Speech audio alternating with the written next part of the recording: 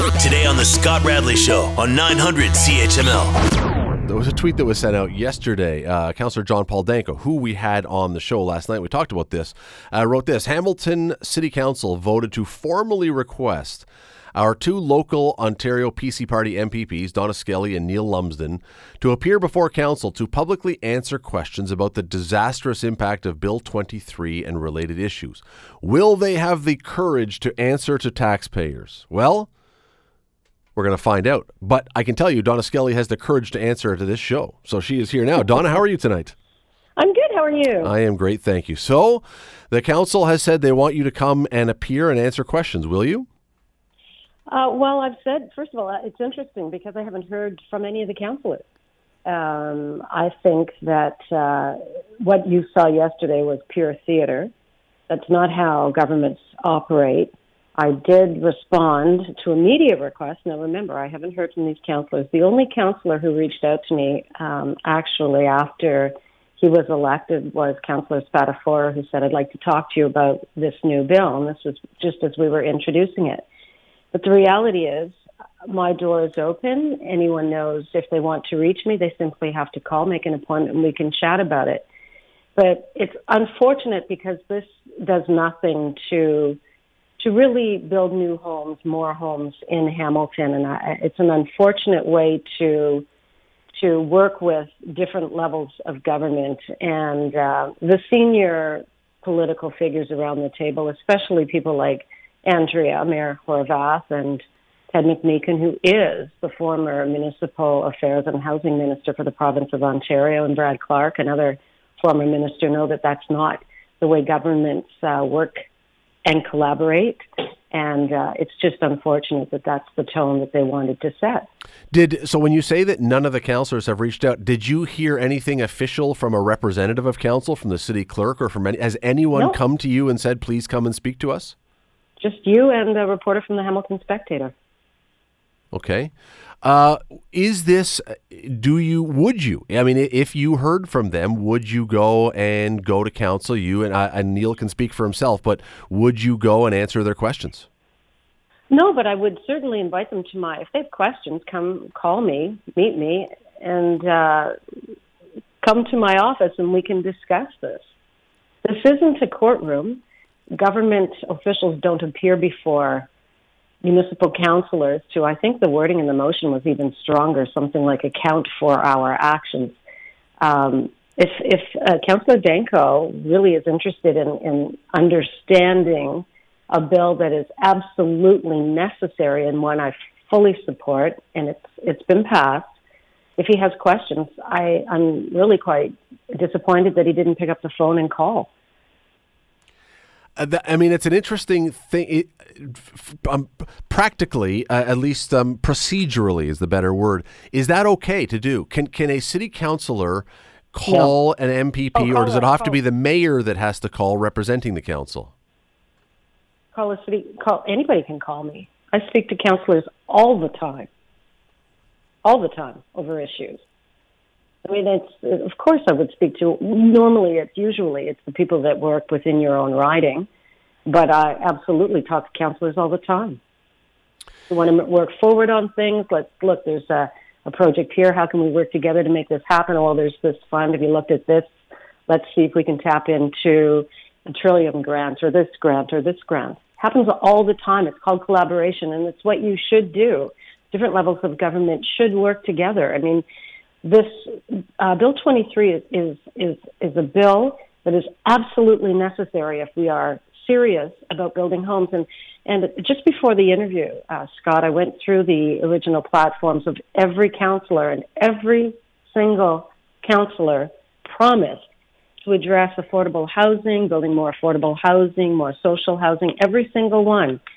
And when a proposal comes forward to do just that, this is the pushback that we're receiving. And I just want to quote some of the councillors. Maureen Wilson, we need all communities, all groups and governments to come together to address this urgent crisis. Brad Clark, we need to work with our senior government partners to support the creation of more affordable housing and purpose-built market rentals. Jeff Beattie, the affordable housing issue is happening behind closed doors, Young families are quietly living in their parents' basements because they can't afford to enter the property market. Ted McMeekin, governments at all levels can help set the stage with various policies, but when it comes to actually building more affordable units, our builders are the key. Mayor Horvath talks about increasing housing supply, overhauling development approvals in the management process. So every single councillor ran on a platform to provide more affordable housing, more social housing. And when we provide council with a tool to do just that, they get their backs up. I think, and look, they can speak for themselves. I don't want to interpret where their issue is with this, but I think one of the big issues is the development charges that the city will not have now, which is going to then have to be passed on to taxpayers. And they're saying this could be $25 million of revenue that they're not going to have.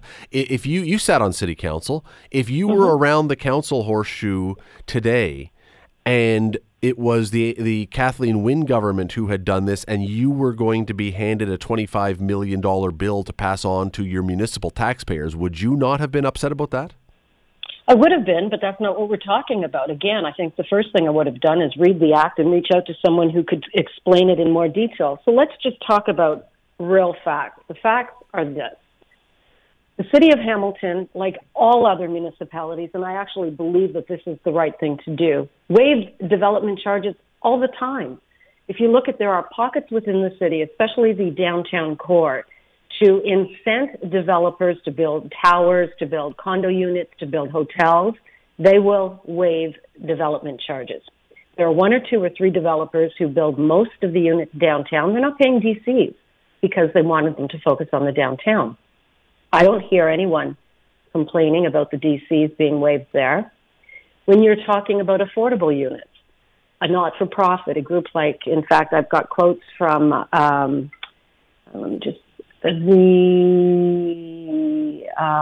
Habitat for Humanity, who embrace the fact that they are not going to have to pay a development charge for a home through Habitat for Humanity.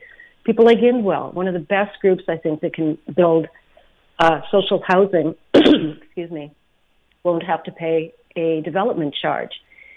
In terms of purpose-built rentals, we haven't had rental apartment buildings built probably since the 70s. If we don't give developers some incentive, they're not going to build them. And what we're saying is we will, and this all has to be done through legal work, so it's not as if they're not going to be tracked, but they will build these units and pay 20% less in development charges. In terms of new builds in subdivisions, semi-detached homes, townhouses, single detached homes, the full development charge remains. The city will still collect those DCs.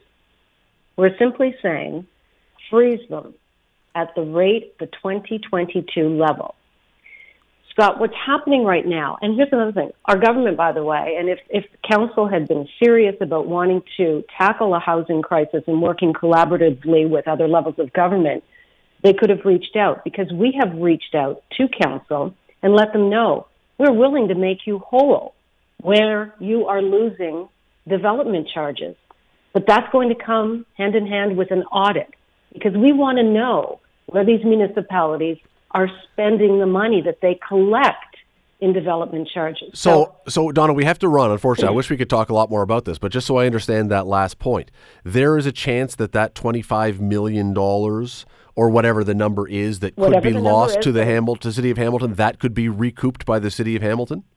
Absolutely. Absolutely.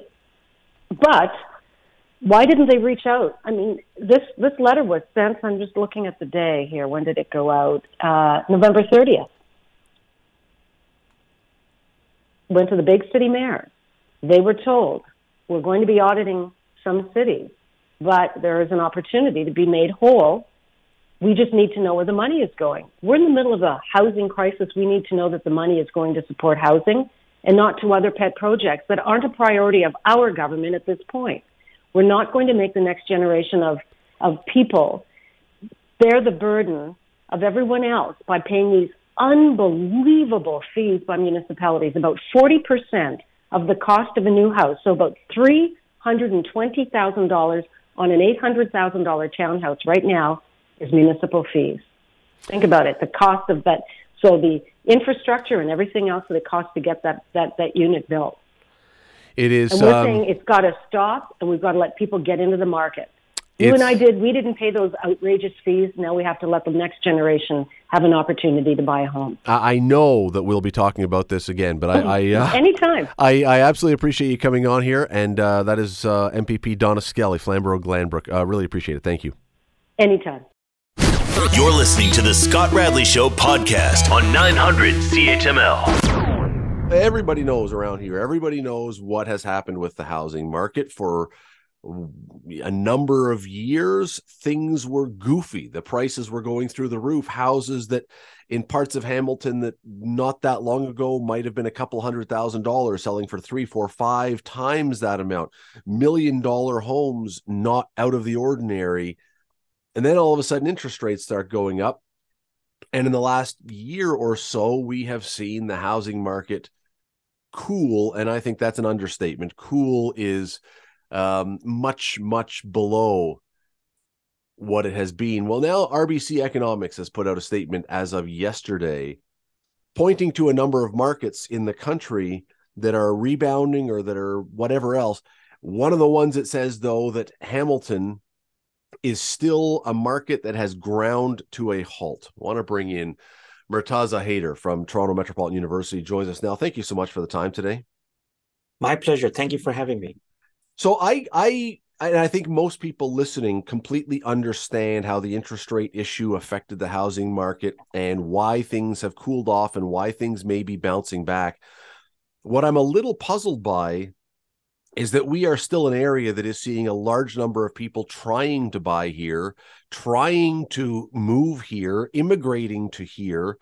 Why would the Toronto market, the Southern Ontario market, the Hamilton market still be freezing cold when other places, even with the same interest rates, are not nearly as affected right now? I think the interest rates have affected housing markets all across Canada, with some not as drastic impacts in Alberta, especially Calgary, and to an extent Edmonton, but across the eastern provinces like Ontario and further to the east, the impact of rapidly rising interest rates has been felt more in the number of sales than in because the number of sales have declined by something like 40-50% year over year when you do the monthly comparisons, but not as much for housing prices. Prices have declined, and they may appear to have sort of taken a pause in the declining, but not to the same extent as we have seen a decline in housing sales activity. So I'm of the view that all across Canada, pretty much we have seen the impact. There are some places that are going to rebound faster than others, but we can discuss that.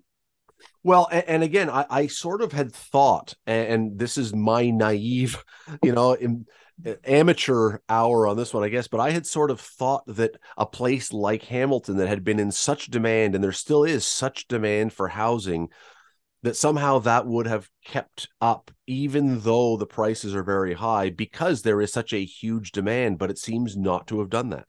Oh, yes. So let's look at Hamilton specifically. Its location is its second biggest advantage. The biggest advantage, of course, are its people.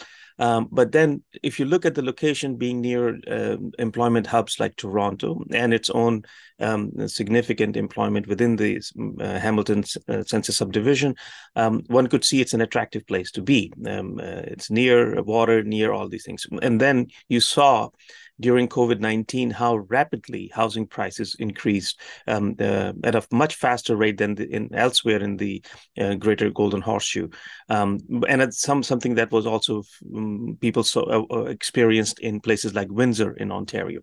So now the question is, when interest rates rise, why that increase in prices didn't sustain? And the reality is that at the end of the day, it's not housing prices that we afford or try to afford. We try to afford the monthly mortgage payment. And there's a big difference. Housing prices can increase and we can still buy those homes because we are buying them on credit, as long as the monthly mortgage payments that were much, much lower thanks to the historically low interest rates and mortgage rates in the past, that allowed people to buy expensive homes, but their mortgage payments were low. Now, prices have declined somewhat, in some cases more so than others. But because the interest rate and therefore the mortgage rates have increased significantly, it means that even if you're buying a cheaper home, your monthly mortgage payment is higher, if not higher, at least the same. And that is the reason why many households who were thinking of buying have taken a step back, because the affordability comes from mortgage payments, not necessarily from the housing price. This RBC report, which is very interesting, people can find it online if they want to read it. One of the places that it points to specifically as areas that are, as they describe it, ground to a halt right now: Vancouver, Fraser Valley, Toronto, Hamilton, Ottawa, Montreal, which probably not coincidentally were also the places that saw the hugest price increases, as you talk about, over COVID. Does that mean that whole COVID thing was an unsustainable, almost false bump in prices, and it had to come down like this, and those places were naturally going to return to their level at some point? Absolutely. What the low interest rates giveth, the high interest rate taketh back. That's how it works. It is not possible for housing prices to continue rising 20%, 30% year over year. And therefore, the natural thing to happen is that the pendulum will swing in the other direction, and it has started to swing. Was that predictable, though? Because a lot of people thought that this would go on forever. I better buy in now because the housing prices and the demand is only ever going to go up. Could we have predicted this would have happened? Oh, yes. I mean, this is okay. So here's the thing. I can predict that eventually we'll all die. That's a safe prediction. It's true. I just can't tell you when. So was it predictable that housing prices will adjust? Yes. When? That's a multi-million-dollar question, and anybody who can time it will be the one who will be making big bucks. But the reality is that when wages are not rising at 10%, 20% per year, then housing prices cannot rise at the level and continue to sustain it. The reality is when the central bank cut the interest rates down to almost zero at the beginning in the first quarter or so of 2020, some economists said that this will put housing markets on steroids, because the cost of borrowing for most households, most borrowers, came down so low that it would have been foolish not to enter into the housing market, because at that low prices, it's almost free money. And people who bought those houses didn't make a mistake. Even if they bought a house that now may have lost $100,000 or $200,000 in value, as long as you're not selling the house, that decline in value is only on the paper. You still have a very good house, because when you negotiated a fixed 5-year mortgage rate at 1% or 1.4%, that kind of a deal will not come back most likely in the next year or 2 years or 5 years. So therefore, people made the right decision, because your monthly mortgage payments, especially for those who have fixed mortgage, they have done the right thing to do. The question is, am I concerned that this lull in housing market or even a decline will prevail, or will be a long-term thing? And the answer is no. I don't think that will last, because our population will continue to increase. The government is planning to bring in 1.4 million new immigrants between now and 2025, or in the next 3 years. At the same time, the government has issued about 450 to 500,000 study permits, 450,000 last year, maybe 500,000 this year. So you've got about almost 500,000 students coming to Canada every year, in addition to the immigrants. That's a sizable influx of individuals requiring housing. And the pace of construction, it hasn't taken up. It won't, given that the cost of borrowing has gone up so much that the builders will not be able to deliver on their planned increase in housing supply. So supply will lag. demand will increase, and 2024, 2025 will see the prices will start to climb again. And that is a likely scenario. The question is what to do now. And the thing to do now is not to panic and try finding creative ways to be able to pay the mortgages, given that many people will now be hitting the trigger rate. And the trigger rate is where the bank comes to you and say, now you have to pay more. Well, I wish we could talk more about this. It's a fascinating thing just about how just so many of the impacts on the market and how it affects it. Dr. Marteza Haider, he's a professor of data science and real estate management at Toronto Metropolitan University. We always love having you on. Thanks for taking the time today. Always a pleasure. Thank you kindly. You're listening to the Scott Radley Show podcast on 900 CHML. Let me go to a guy who I'm watching TV last night, watching a few minutes of the Raptors game, and there was a referee's challenge, and the camera zooms in on the guy who's sitting behind the monitor, I guess telling the NBA referees how to do their job properly. That's the only expectation that I could think of. He is a sports commentator. He's an official. You can see him working at the Buffalo Bills games on the sidelines carrying the sticks. And I understand recently was as sort of the peak moment of his career was commentating on the Burlington Santa Claus parade on television, I believe. Steve Foxcroft, how are you? You know, when Santa Claus went by, too, I was pretty excited, and I yelled out to him, Santa, I've been a good boy this year like usual, and I have my list for you. And he, over the intercom, like he had a microphone, and he said, oh, I know you have, Steve. So I got pretty excited. That was, like you said, that was the pinnacle right there. I have, when I was a kid, not recently, when I was a kid, 3 times growing up in Toronto, I was a participant in the Santa Claus parade back when I was at that age. And the high point for me was one year I was an upside down clown, and that was... You know, that was, Steve, that's like almost like commentating on it. That was riding the wave of celebrity. That really is. And did you get any television time while you were the upside down clown? Well, it's hard to tell because, first of all, back then, I don't know that we had a way to record it at the time. It's a little bit back in the dark ages. And 2, I don't know if you know this, but when you're the upside down clown, your head is actually in the crotch of the pants. So seeing where you're going is not all that easy. And certainly seeing any TV cameras, you'd have to unzip the fly and be looking out, which would just be really weird looking. So that would get rid of the clown aspect of it for sure. That would be creepy clown. Now you're into the world, the creepy world of clowns. Yeah. I'm at that age where I'm starting to run into, you mentioned I referee and be involved in that. I'm at the age now where I run into a lot of guys, and last night at the Raptor game was one of those occasions where a fellow by the name of Jonathan Daniel, Dr. Jonathan Daniel, he played at Queens and St. FX University, Coach Konchalski out there, and I reffed him, and we recognized one another, and his daughter, 13 years old, was singing the anthem last night at the Raptor game, which was great. But I was telling her that, you know, your dad was a great player, he's super good and all this kind of stuff, and I'm saying it in such a way that she has seen him play on tape, but you know what? He sort of looked at me and said, Steve, like, those at best would be on VHS. Yeah. You know, like what we just talked about.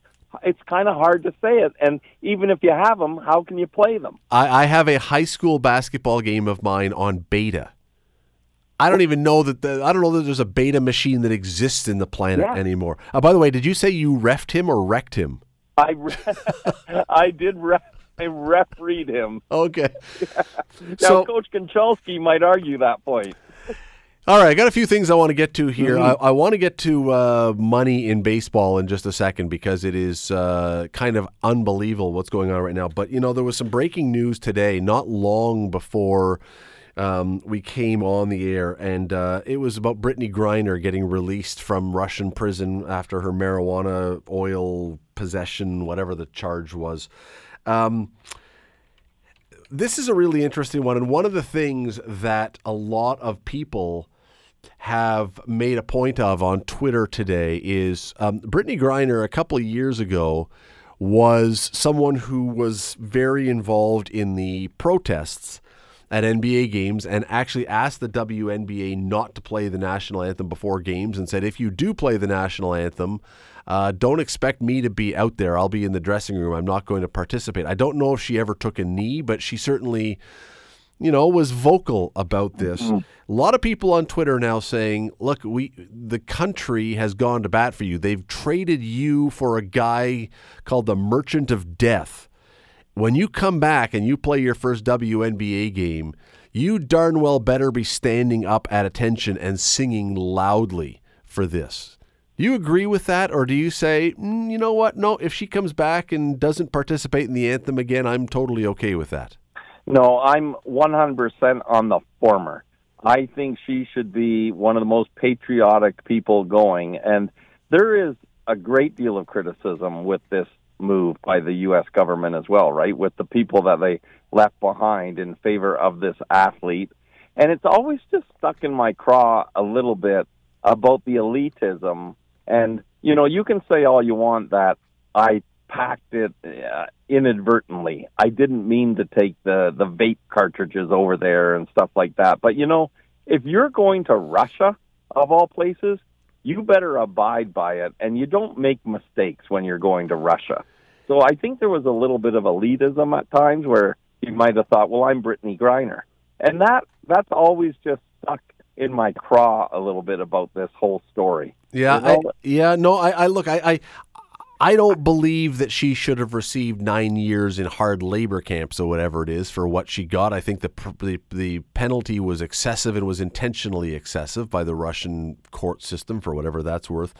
But no, it is certainly to your point. I think that, you'd better follow the laws of other countries, especially where where relations with your own country and that country are not good, because you don't want to get yourself into that situation. You open the door to problems. I think it was unfair what happened to her for the penalty, but, you can't put yourself in that position. It was a mistake, nonetheless. So when she comes back now, what will the response be to the government, to her, to the WNBA, to if she doesn't stand or sing or for the anthem or takes a knee or something, what do you think the response is? I think before the anthem, before she takes a stand that might be negatively viewed, I think the people that are at the WNBA games would be pro-Griner, pro-free Griner, and so on. So I think the reception will be glorious for her when she takes the court in warm-ups and when the game starts. Now, if she in turn takes some sort of protest against the anthem and so on, then I think that opens the door again for criticism. Yeah, and I really don't like that. I don't think the criticism would come in the arena, because I agree with you. I think that the people there will still be on her side. But it'll be really interesting to see if the WNBA, if someone from the league speaks to her, because I think the blowback would be enormous. I think the blowback would be outrageously enormous. No, maybe that's the wrong word, not outrageous.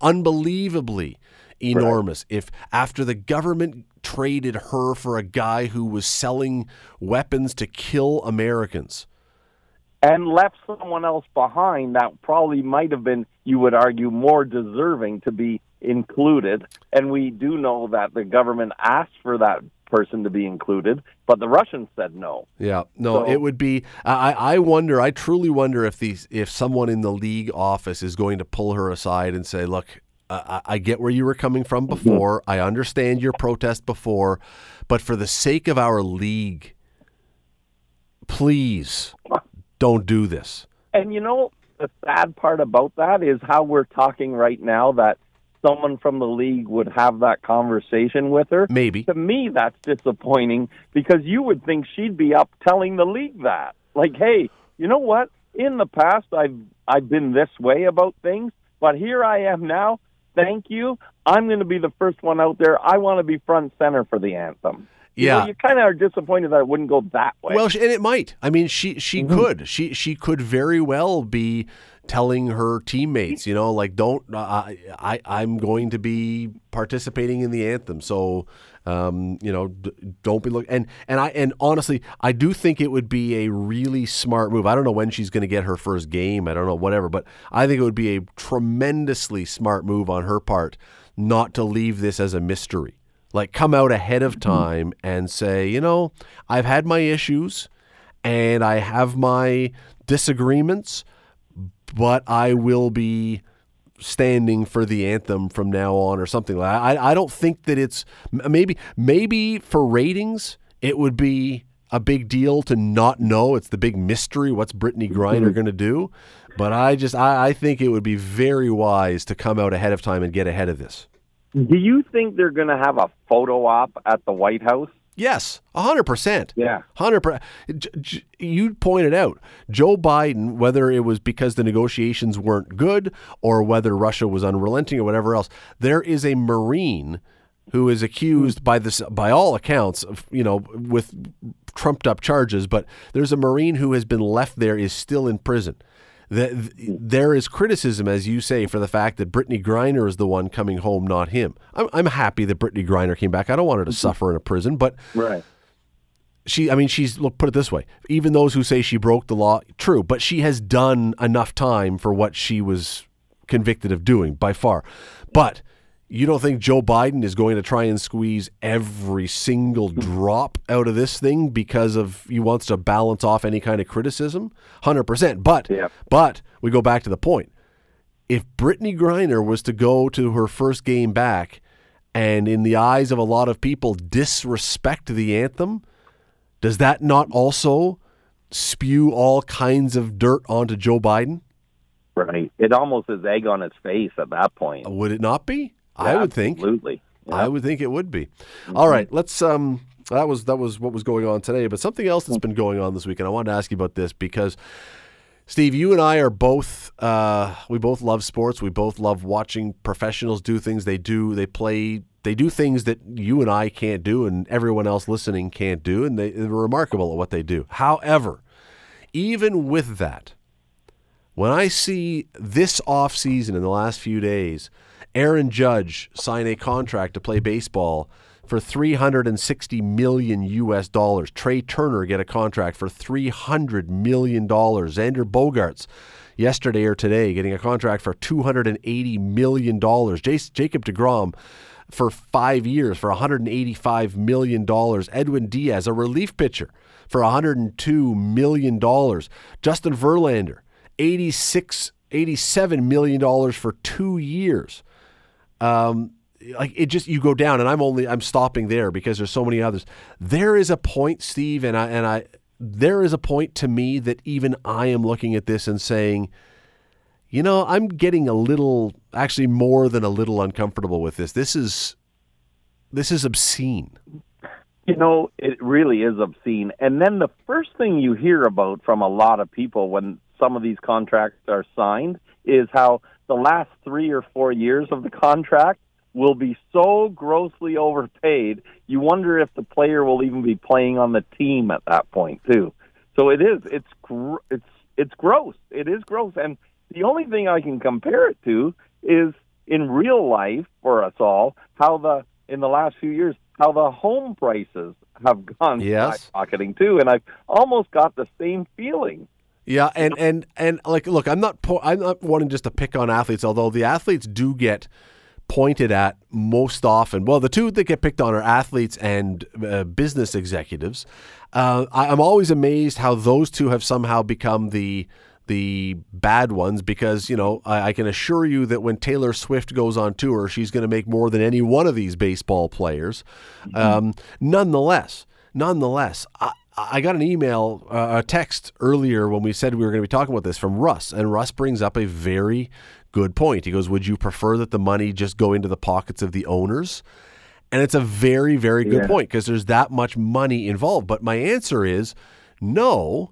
Why must it be one or the other? If everybody took a pill and said, you know what, we are going to reduce ticket prices so I could take my family to a game and not have to sell an essential organ onto the black market to pay for it, What would be wrong with, rather than everyone having to spend $500 for a day at a baseball game, if we knocked it down to, we can go have tickets, buy hot dogs, and get a hat for your kid for $100, and everyone just steps back a little. What would be wrong with that?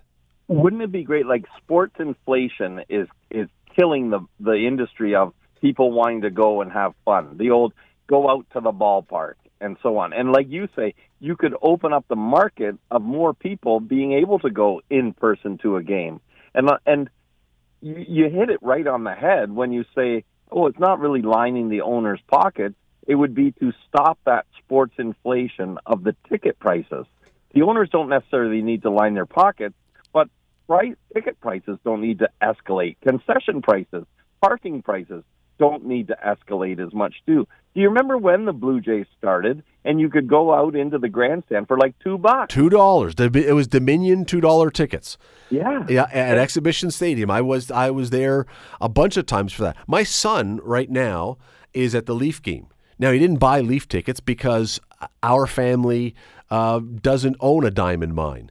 But he was given, his company, somebody gave the company some tickets, and so he was one of the ones who was lucky enough to be able to go. But I said to him, even while you're there, maybe what you want to do is get something to eat before you go into the arena, because even just buying a hot dog and a beer is going to be $30. That's like, I shake my head at this, but somehow the players have to be paid. The owners have to make their profits. You have to pay for all the stuff, but it's just...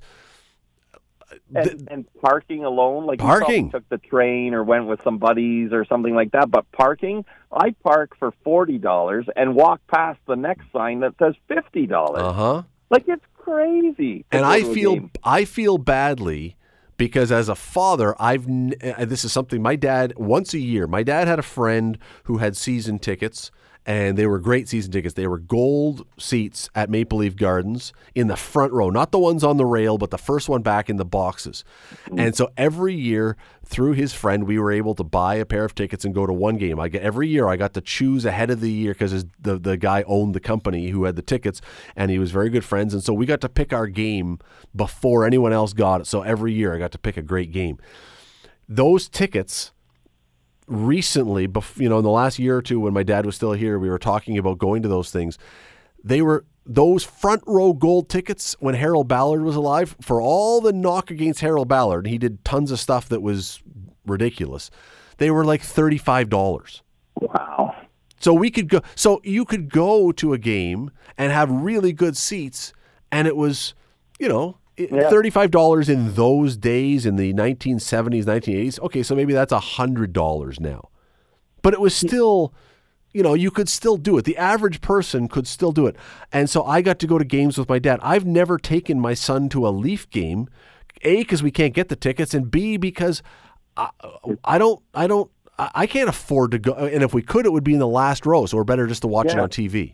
It's hard to justify it. And TVs have come a long way too. The home experience is much better as well. And here's the other thing with that is, if your team ever becomes good and you really, really want to go for the in-arena excitement, if you have to buy playoff tickets, the 16 home games at the most that you would have to buy for, say, 4 rounds, 4 home games each.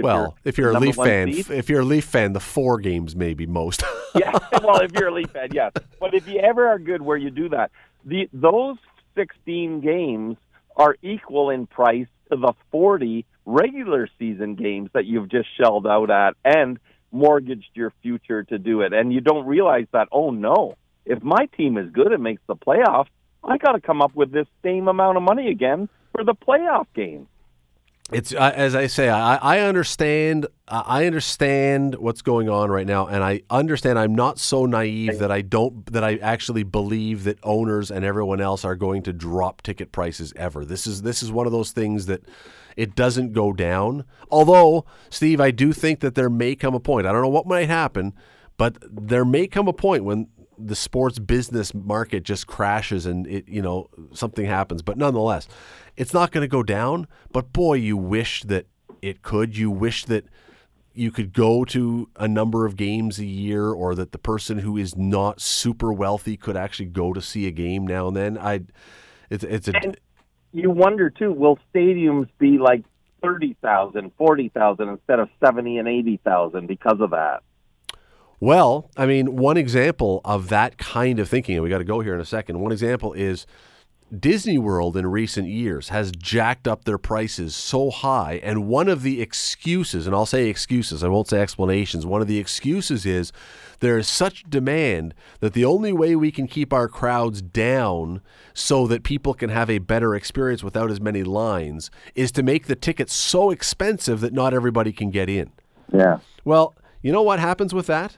And I've argued this with that particular case.